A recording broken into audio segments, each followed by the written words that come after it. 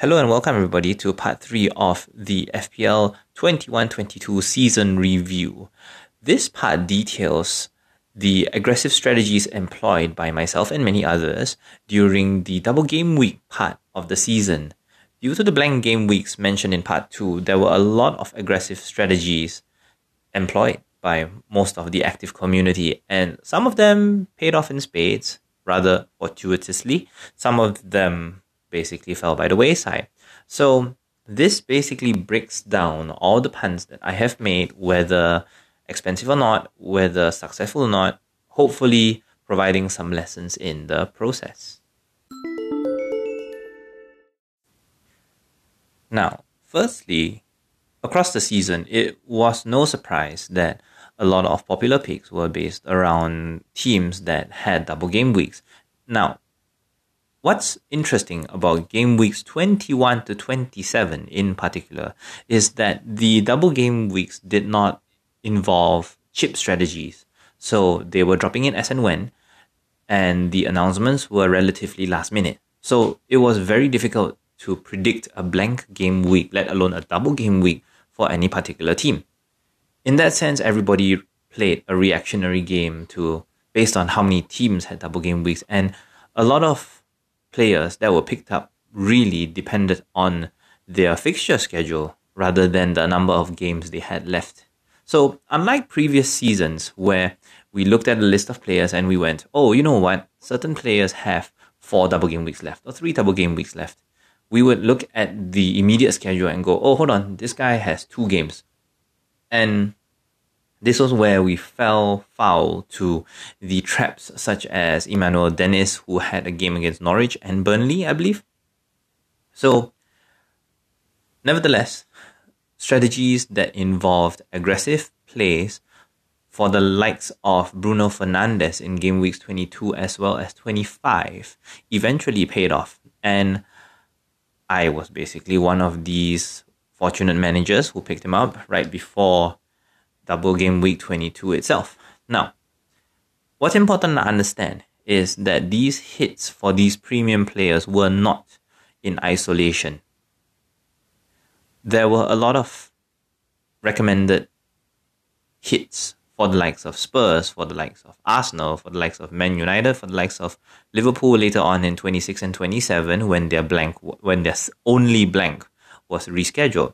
So it's understandable if there were aggressive hits made for premium players.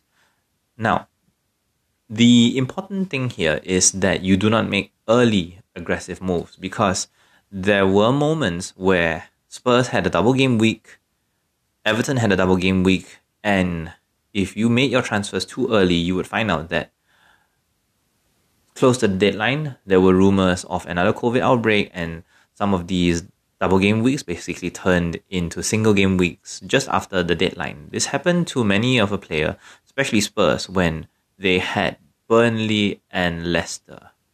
So what happened was Spurs game basically got postponed against Burnley, but they recovered in time for a 96-minute winner from Steven Bergwijn, where Kane got the assist.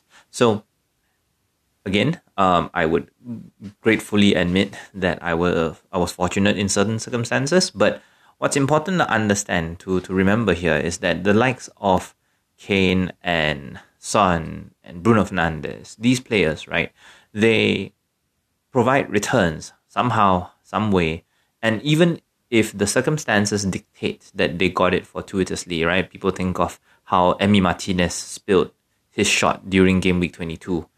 He did create various other opportunities for himself, for his teammates during the season itself, especially in the absence of Ronaldo for Bruno Fernandes' case. So this is me touching on the premium players. In the next section, I will talk about those who are not.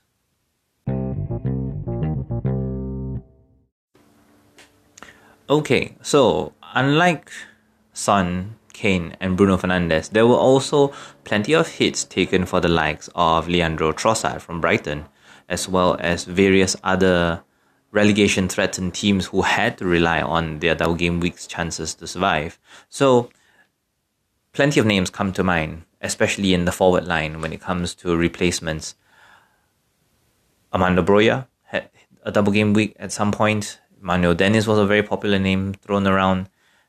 Wout Weghorst, a January signing for Burnley, also made his appearance, and a lot of people targeted his double game week for immediate returns, especially since he scored 14 points against Brighton in the 3-0 game right before that double game week as well.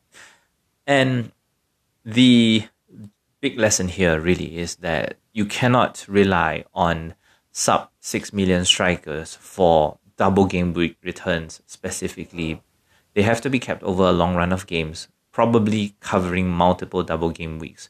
And this pattern will appear much more prominently later, especially when Everton is in a conversation. But I will save that for part 4. In part 3 itself, the template revolved around the concept of the tip of the spear, because more often than not in FPL, when we deal with teams outside the top 6, we always pick the star player in a generally bad team. Now, this is not to say that we do this all the time. This is more speaking of the mentality of the conventional player. And what is important to understand is that we have to take advantage of how indecisive we are as managers. Because during a double game week period, if you have to purchase a premium player and you're not selling a premium player, more often than not, you're making 2 transfers at once and taking -4s. So you are essentially swapping an expensive player as well as a cheap player for another expensive player and another cheap player. And people always look at the expensive player for returns. And, if you're trading an expensive player that has a blank for someone that has 2 fixtures, the returns are relatively reliable. But the cheap players that you lose also should be considered into the equation.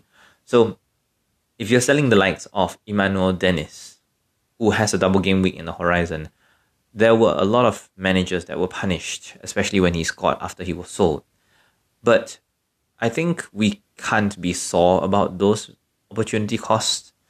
More important is that there were periods where the likes of Ollie Watkins did not have a good double game week, but he scored in the single game weeks. And this is important, especially towards the latter half of the season, where teams built momentum based on where they were, based on new signings, based on the January transfer window, based on new managers. So 2 teams that built their momentum in the third part of the season here were Aston Villa and Newcastle, notably Newcastle, because their goals, the source of their goals were not consistent prior to this.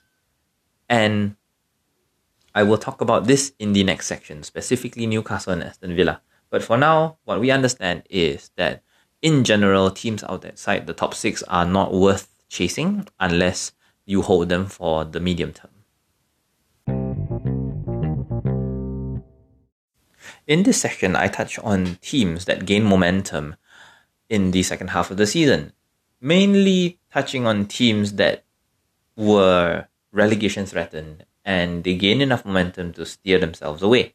So there were several candidates, from the likes of Southampton, Everton and such that already had player quality, to the likes of relatively unknown sides such as Aston Villa and Newcastle. So here, when we look at Aston Villa and Newcastle, particularly on a microscope for FPL returns, what's important to understand is that in most cases, they had to vary between their plan A that they adopted from their previous sides into a plan B that eventually worked. That transition is absolutely vital if we want to capitalize in terms of FPL. In Aston Villa's case, their plan A initially revolved around their fullbacks because that was Steven Gerrard's philosophy coming in from Rangers. But when that plan A failed, he basically revolved his side around the player with the best quality, which was Philippe Coutinho, by having 2 strikers in front of him, by allowing Coutinho as much space as possible, and most importantly, introducing a late substitute in the form of Emiliano Buendia, who enabled Coutinho's ball-playing abilities even further. Now, for Newcastle's case, Eddie Howe also attempted to attack recklessly using the default squad available, and when that didn't work, especially with the injuries of certain central midfielders, he pushed Joel Linton back into central midfield while attempting to experiment with forwards such as Miguel Almiron and Bruno Guimaraes, who eventually became an unstoppable force in midfield itself. So the question comes down to, how do we see these transitions? How do we find out when is the right time to jump on these sorts of bandwagons? The results won't show it, and unfortunately, we have to revert to the eye test because that's how we notice these changes. We cannot assume that injured players will be replaced plug and play, and we have to give credit to ITKs especially that notice these changes and are willing to take advantage of it. It is in this period where 5.0 midfielders and 5.5 midfielders shine because of double game weeks, and it's important to understand that this is regardless of fixture. At this stage, when you recognize a team has momentum, you can throw fixture out the window unless they play Man City or Liverpool, because when you have that momentum, anything you do basically will get you to score, regardless of circumstance.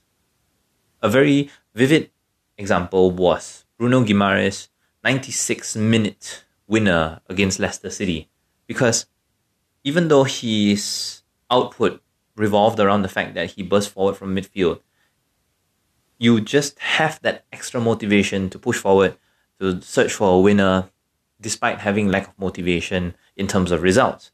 Because at that point, Newcastle were basically mid-table, safe, and sufficiently far away from 18th place. So even at that stage, in the final stages of the game, when it was 1-1 against Leicester City, who were chasing a European spot themselves, Bruno Guimaraes broke forward from defensive midfield to basically score a VAR-delayed winner at the death. So, on to the conclusion.